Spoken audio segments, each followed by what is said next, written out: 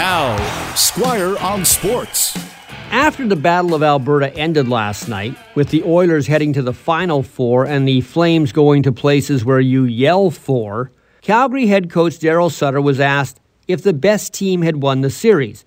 And he answered, no, the best player won the series, referring to Connor McDavid, who, of course, scored the winning goal in overtime on a pass from Leon Draisaitl, who was the second best player in the series. Now, we did talk the other day about another factor in Calgary losing being Jacob Markstrom suddenly becoming a mere mortal, like somebody put kryptonite in his water bottle. Edmonton averaged 5 goals per game in this series, and even though that can't all be put on Markstrom, he just didn't keep up the kind of play he had in the previous series against Dallas or the kind of play he had in the regular season.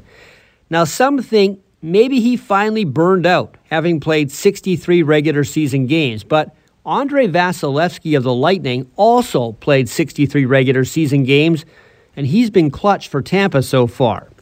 The Battle of Alberta did have a lot of drama packed into only 5 games. There was the 9-6 Game 1, where the Flames had a 6-2 lead, blew it, and then scored 3 more to win.